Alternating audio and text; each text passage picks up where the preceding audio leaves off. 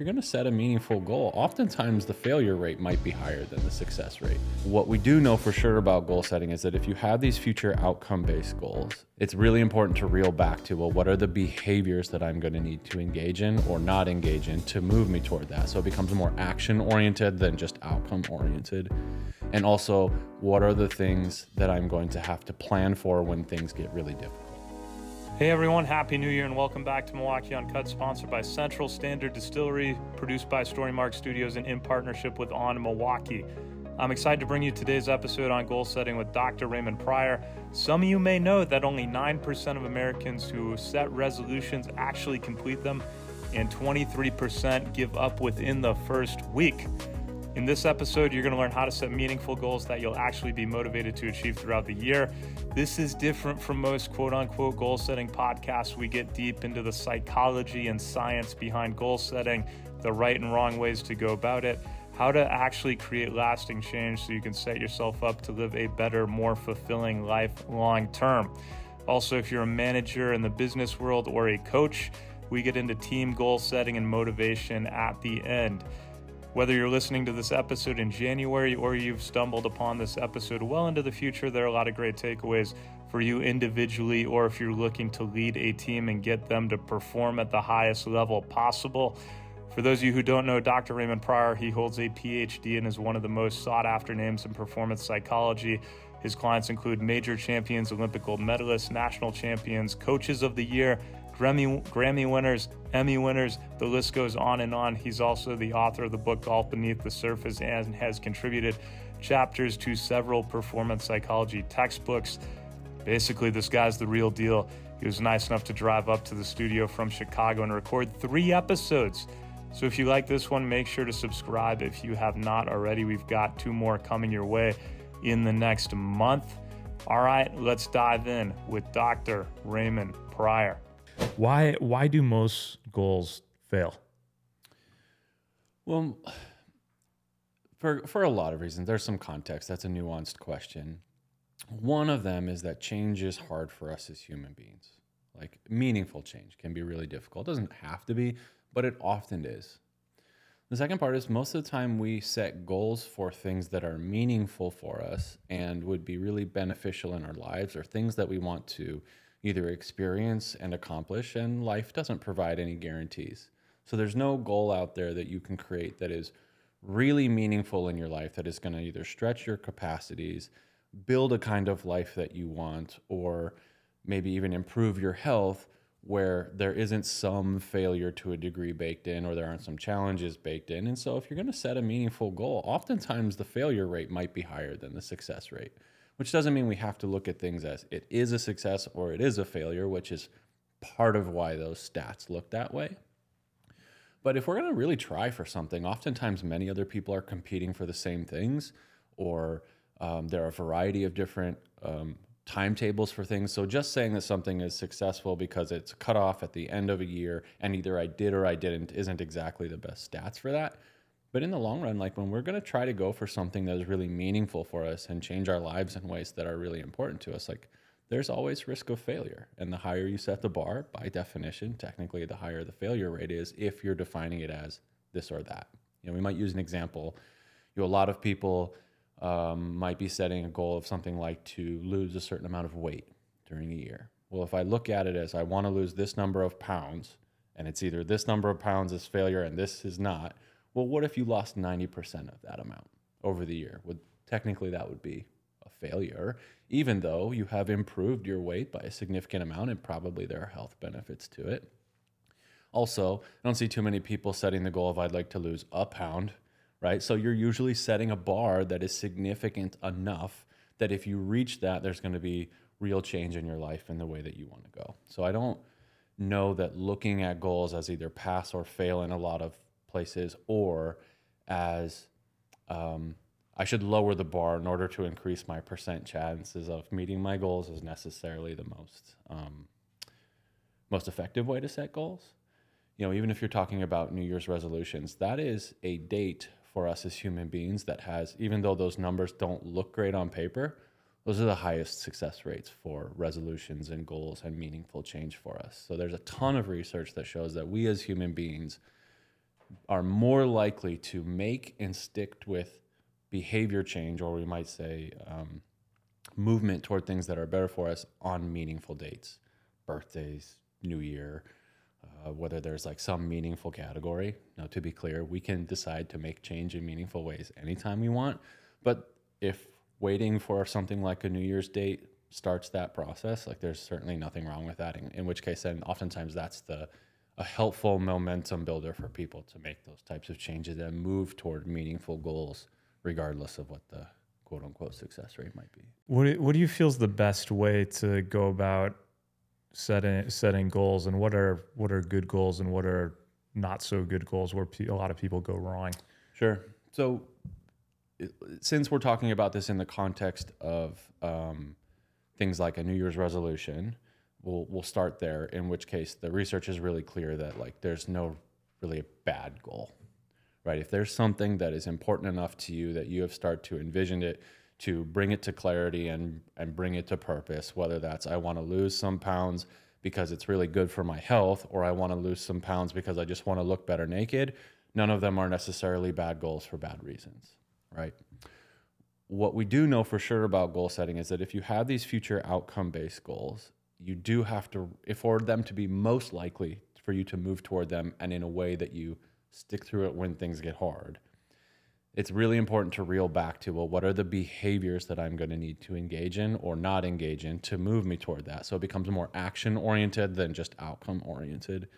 And also, what are the things that I'm going to have to plan for when things get really difficult, right? So let's say, again, my goal for the new year is I want to lose 25 pounds, okay? So it's important for me to go, well, there's a number that I'd like to get to. Then also I would want to go, well, why do I want to do that? Like, why is that important to me? So that I am, again, orienting toward reasons that are valuable enough for me that when things start to get hard and there are obstacles in the way, which there will be, I can use that as a means to try to keep going. Like, essentially you're asking, like, what are my motivations behind this? One of the more crucial questions for something like a New Year's resolution is, what are you going to do when it gets really hard? Because it is going to. Like, for many people, the amount of effort and the amount of time required to lose something like 25 pounds or 20 pounds is pretty significant, and it's not going to happen really fast. Mm-hmm. And if you have a pattern of behaviors that is perhaps not super conducive to that, like perhaps what you eat, your sleeping patterns, your exercise or lack of exercise patterns, like at some point you and your nervous system are going to be like, oh, this is hard and I don't want to do this. Then what are you going to do when that happens, right? So we being the royal we in the kind of behavioral scientific community know for sure that the goal setting part and the why you want to do this is often the easy part for people. The hard part becomes, what are you going to do when what you really want to do is go work out and keep working out, but everybody else is going to happy hour when you want to be going to the gym? Or what are you going to do when you drive by your favorite restaurant on the way home, but you're trying to make sure that you're watching your portion intake and really watching your caloric, what kind of calories you're consuming and when, and all these types of things. So having a plan in place to deal with barriers is as important, perhaps sometimes we might even argue more important than the goal itself. Is there any science behind people underestimating what it actually takes to achieve what they want? Because I feel like at the beginning, you're all excited, you have all this motivation, and then you kind of, the first few weeks of that motivation, that magic kind of wears off, and then you're like, yeah, it's hard to keep not going to happy hour. It's hard to keep showing up to the gym. Or it's hard to go to this tournament and play bad, but keep putting in the work if you're not getting the results right away. And usually it's not a linear path at all. Or you start this business and you might get a bump at the beginning when you launch, and then you're like, oh. Yeah. So to what you're alluding to is, again, like, what are you going to do when there are setbacks and challenges and failures? And I don't know, I'm not familiar with any research that is really in line with that exact question, but you can pull information from a variety of different areas to demonstrate that, yes, if you're expecting it to be really easy to just quit smoking cold turkey if you've been smoking for 10 years, it's probably going to get really hard for you pretty quick. Right? If you have never exercised in your life and all of a sudden you're going to go to the gym and try to work out for an hour and a half a day, when you get to day 2 and your body is super, super sore, it's pretty unlikely you're going back for day 3, right? So perhaps asking the question as you're getting ready for goals of, like, how much effort is this really going to take? Or much struggle does this really include? And not in a negative way, but so that you can prepare for it. You know, as just a kind of a tangential part of this, you know, when I'm working with a lot of high performers in their environments, two of the expectations that I want to watch out for them for, which I'm kind of listening for, are one, these very rigid future outcome expectations. Like, I expect to win every tournament that I'm in, or I expect to shoot a certain score, or I expect that I will always be able to play this many minutes, and so on and so forth. And again, it's not that these are negative or bad, but they're very rigid and they're always in the future, right? And so if I have an eye on the future all the time, that keeps me from being engaged with what I'm doing. And if it's very rigid, what that means is there are fewer pathways to success, not more. And we want, if you're moving towards something that is really important to you, we want as many pathways toward that as possible. Because one, on a fundamental, just logical level, more pathways to success increases the likelihood of success, not decreases it. Similarly, if I have goals that are keeping me from being present and action oriented with what I can do now, it's harder for me to take action and be engaged with what I'm doing now. On a neurological and neurochemical level, these rigid outcome-based goals are also detrimental to us because our dopaminergic system pairs to these outcomes that are very rigid. So as soon as I get out of that, we might say singular pathway to that outcome, my dopaminergic system goes, well, this doesn't feel good anymore, which is just another way of saying it's going to be really hard to be motivated. Dopamine is the neuromodulator in our brain that makes effort and struggle feel good for us. And so if I'm always got one eye in the future, my dopaminergic system pairs to what I'm focused on, and that thing is not available to me because, again, by definition, it's in the future.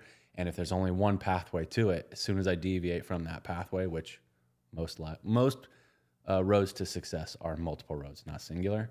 So it's going to be harder for me to find motivation and enjoyment in the struggle of moving toward that, the farther I am toward that. To your question before, the second type of expectations I'm listening for with my clients are expectations of entitlement.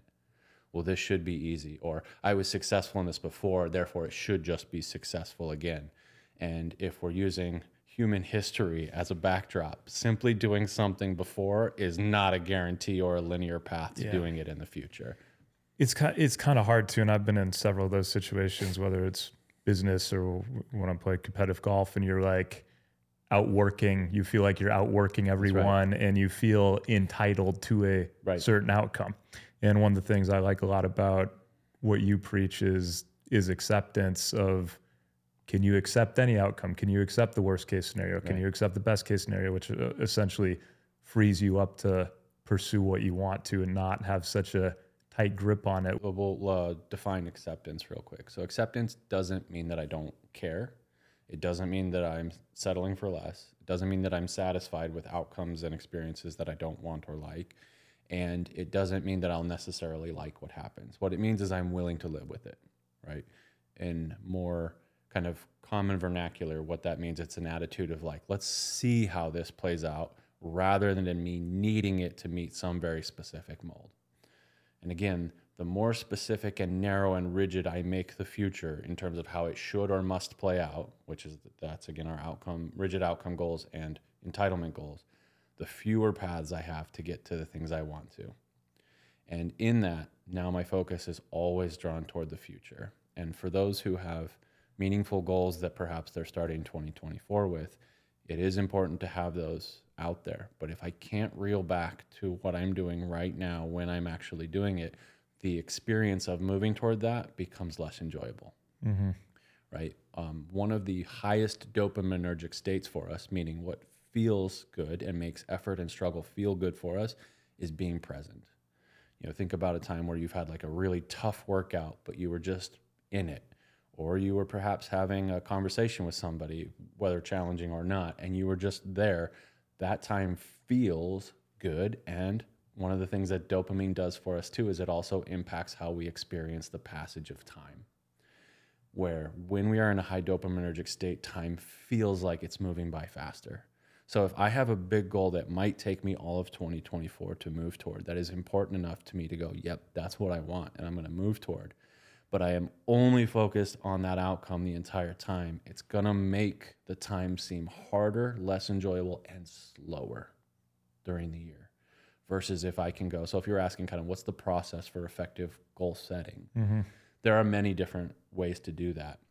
But what it really does is go start out there. Where do I want to be and go and whatever. That kind of pipe and dream then out reel there, back and then reel back and then reel back. And then ultimately it comes down to like, well, then where do I start right now with that? And sometimes, you know, at this time of year, it might be, you know, what I need to do.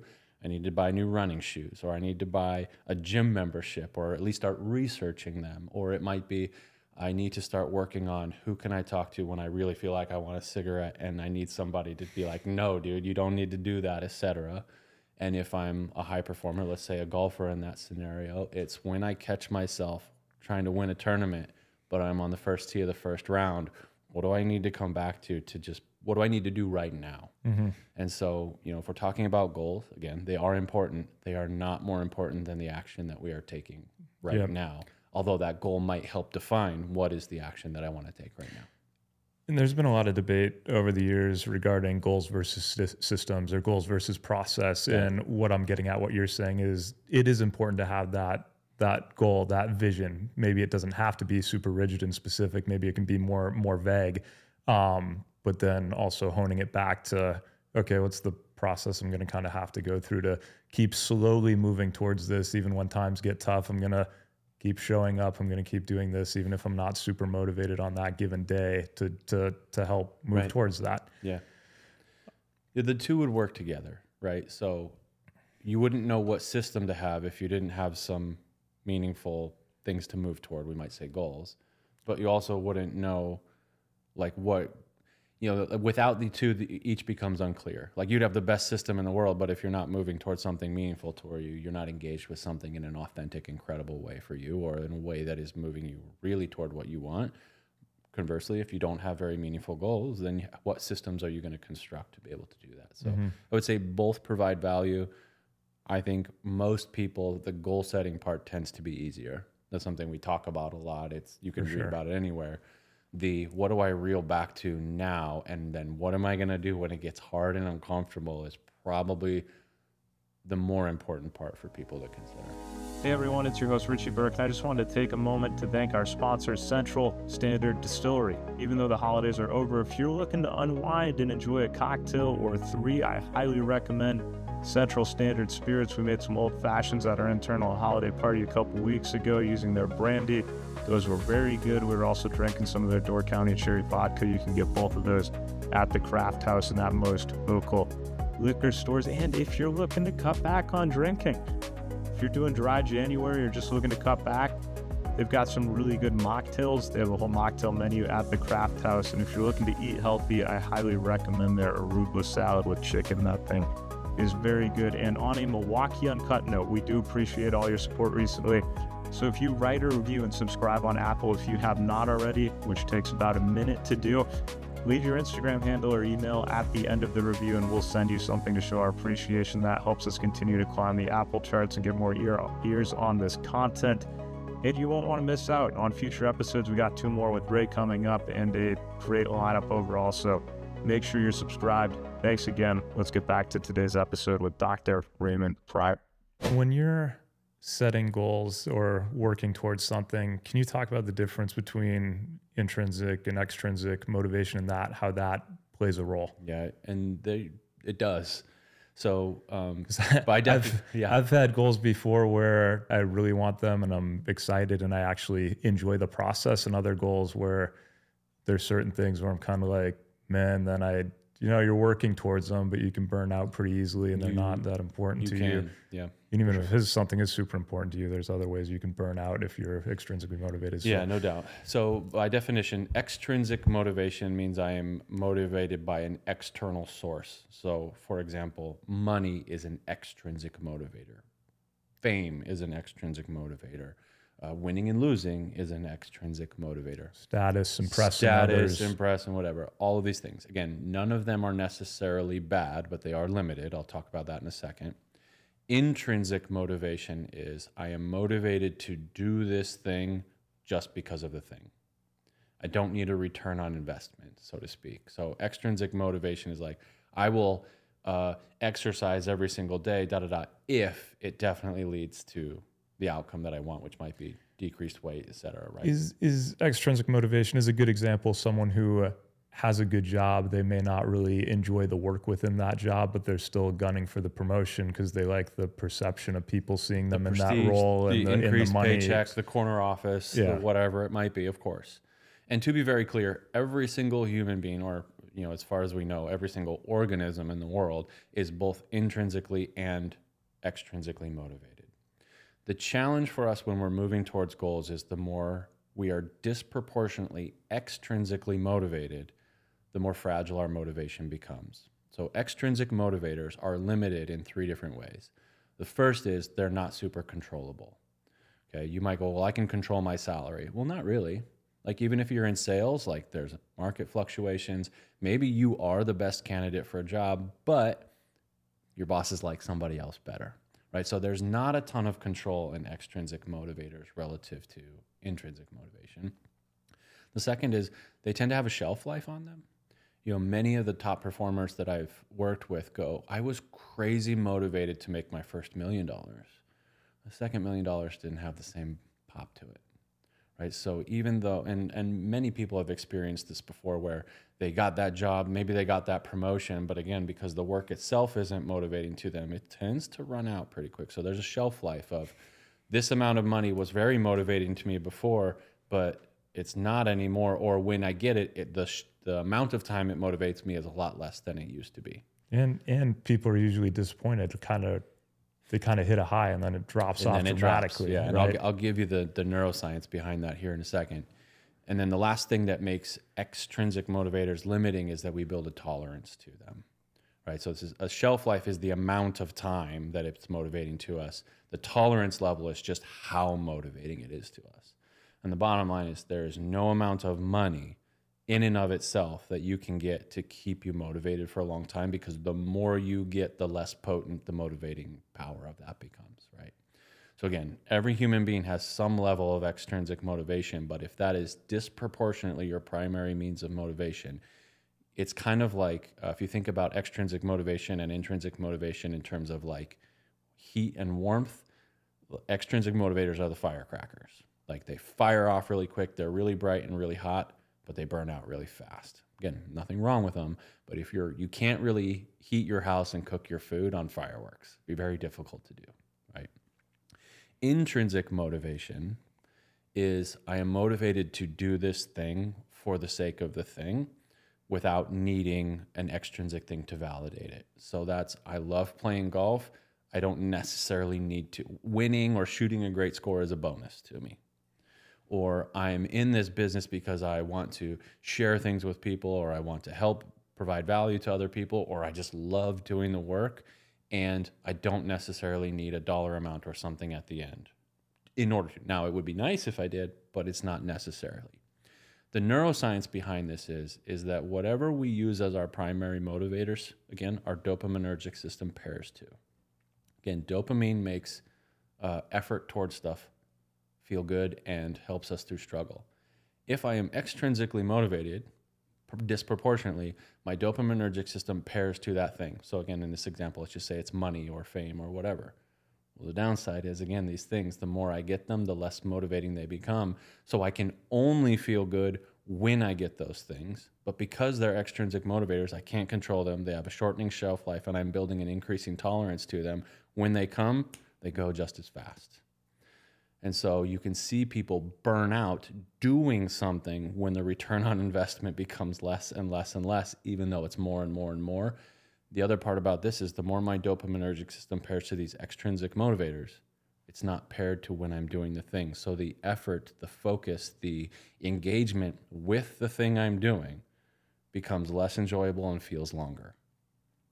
Intrinsic motivation is I'm doing this thing for the sake of doing this thing because I enjoy it. And the reason we enjoy it is because we stop needing an external thing to validate it, in which case then my dopaminergic system pairs to doing the thing, not the outcome at the end of it.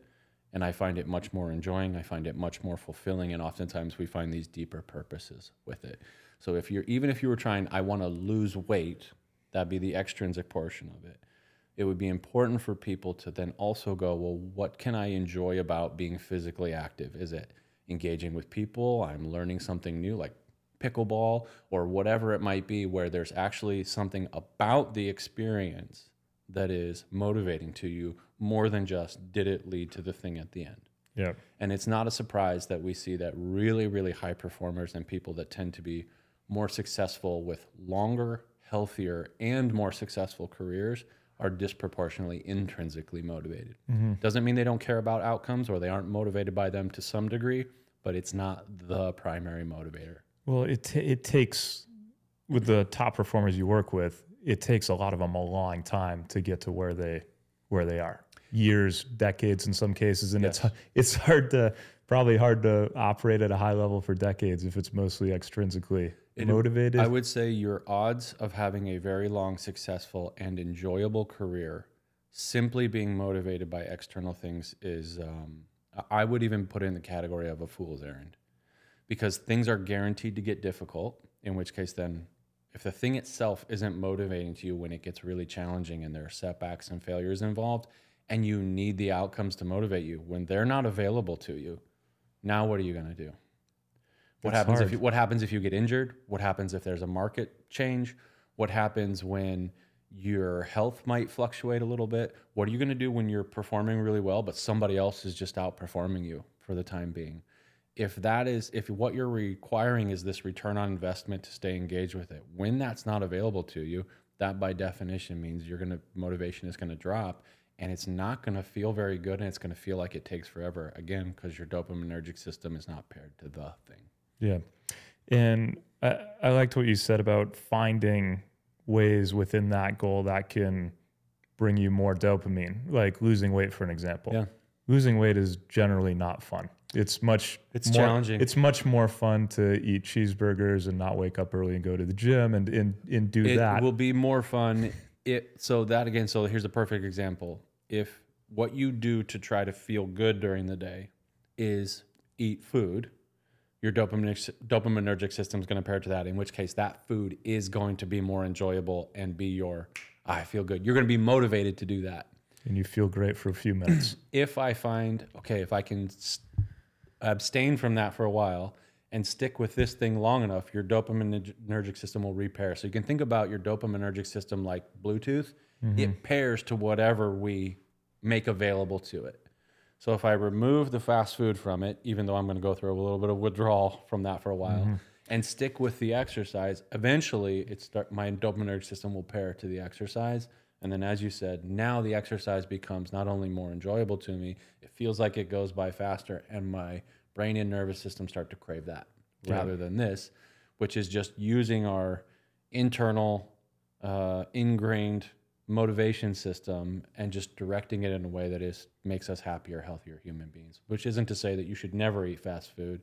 But if that's the primary means by which you feel good, it's going to be very difficult to lose weight. Right. And even within exercise, you brought up pickleball, but there's so many different ways. If you like doing a certain workout or like going to a certain workout class, go to that. If you don't like going to a certain gym, don't go. There's a mountain of research that shows people are far more likely to stay physically active, become physically active, stay physically active, and meet their outcome fitness goals when they're doing things that they just enjoy more. So if you hate going on a treadmill, but you'd love to rock climb, go find a rock climbing gym, right? Yeah. Or if you hate the idea of just being in a gym, but you would prefer to play tennis or pickleball, whatever, like that, or walk or whatever. Or if you just love doing bench press and power squats, like do that, right? So doing something that is more enjoyable to you, at least to begin with, would be one of the ways that people can do something that is more intrinsically motivating, that is actually moving them toward their extrinsic goals. Yeah. Before we move on to our next topic, we have a pretty good business audience for this podcast who manage a good amount of people. Right. And their job is to motivate their teams to get things done and essentially have team goals and make sure people are aligned in that. Is there a different way you go about it, or a certain way you go about it when you're advising managers to motivate people to set their goals? It's different from individual goals, but I'm sure there's a lot of overlap. Yeah, there's a significant amount of research that shows that it's technically, and then I'm splitting hairs here a little bit, technically you can't really motivate anybody else. You can only help align them with their own motivations. So if you're a manager, especially or a coach or something, and your job is to quote unquote motivate other people, I think asking questions for people is far more important than telling them what to do or just offering them more money or punishments or incentives and, detractions. Or giving a big hoorah-rah or the hoorah-rah speech. I mean, it can be a short-term thing. It's a firecracker. I think more important questions are like, why are you in this line of work? Like, what does it offer you beside a paycheck, beside a hoorah-rah, beside whatever? And oftentimes there's something of, well, there's some connection in the work to I'm working toward a bigger purpose of something. Like we know for sure that people are high in intrinsic motivation, meaning they're engaged with something for the sake of engagement. There's a larger purpose involved for them that supersedes the stuff that gets hard and is more surface level and extrinsic. For example, excuse me, many medical professionals, although they might make a really nice salary, the hours they're working are pretty insane. The type of restraints we put on those type of people and the environments that we ask them to operate within are less than hospitable. But the larger purpose is I'm trying to help other people heal, or I'm trying to help other people repair from damage, so to speak, whatever it might be. Or even if you're running a business that is just full on capitalism, like what is it that the company is really about? Well, we're about providing blank to people.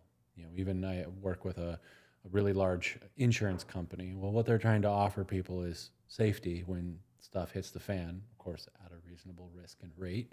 But the bottom line is they're still trying to offer something of value to other people. So there's a larger picture to that. And of the high-ranking executives that I've worked with in any field, whether that's athletics, film and music, or corporate world, they are indeed motivated externally by finances and perhaps a certain style of life. Most of them, though, are more motivated by I'm trying to create something in this company or this organization, and what we create here, I want to share that with people. And that is a much deeper, more sustaining means of being motivated to do something than I hope I get my bonus at the end of the year, which, again, the larger the bonus and the farther it becomes. It's not that it's a bad thing, but it's not going to be as motivating. So kind of, if you were working with people, I would want to know more about the person. Like, why are you here? What are the larger purposes behind what you're doing? What is it about this thing without the extrinsic stuff that brings you here? And helping people tap into that, to their own deeper motivations behind something, is probably a much more effective means of helping people motivate themselves rather than you having to do it yourself. Because otherwise what happens is you as a manager become the extrinsic motivator. And the more you try to motivate them, again, it's diminishing returns in the long run. Very well said. Any closing advice on goal setting before we move on? No, I think for people, if I was going to circle back to just kind of where we started at the beginning of this, especially if you're talking New Year's resolutions, if there's a date that you can set to that will help you get moving, great. If there's something that you want, clarify that, make it crystal clear, however specific or vague that it might be, whether it's losing this certain amount or just being healthier or working a different job or doing whatever it might be. But then what are you going to do when things get hard and there are always options for you to bail out? Because if you can, essentially what we see through complex behavior change, which is really what goal setting and resolutions are, is there's a period where if you can sit through the discomfort and the uncertainty long enough, your nervous system and your brain kicks over and it becomes a lifestyle change. But you have to sit through that friction for a while, and it can take many weeks. So if you plan for that, you'll be far more prepared for it when it comes to help you stay in it before you get to the part where it starts to become easier. And I feel like the lifestyle change and getting in that dopaminergic state is really important for the long term too, because what's the point of losing 20 pounds if you're going to put it back on a month or two after? Yeah. Right. So, fixing that whole lifestyle. But. Yeah. And, the part about getting people into something like, again, we're using physical activity as an example. There's one thing about I started it, and the other is did I stay with it long enough to get the benefits? Like, let's just say you've been smoking for many years. Taking 6 months off of smoking is great. But if I just go back to smoking 2 packs a day, it's a minimal change. Or if I can make a lifestyle change where smoking is no longer a part of my habits, then again, you have now opened yourself up to a lifetime of benefits rather than just, a shorter window of it. So you're right on with that one. Thank you for tuning into this episode of Milwaukee Uncut, produced by Storymark Studios, sponsored by Central Standard, and in partnership with On Milwaukee. Like I said in the mid-roll, please subscribe and leave a review so you don't miss out on future episodes. That helps us out. Leave your Instagram handle or email at the end of the review. We'll even reach out and send you something. Also, if you have any guest and topic suggestions for 2024, just Instagram message us on the Milwaukee Uncut account, which is linked, or you can go to storymarkstudios.com and send us a message. That is storymarkstudios.com.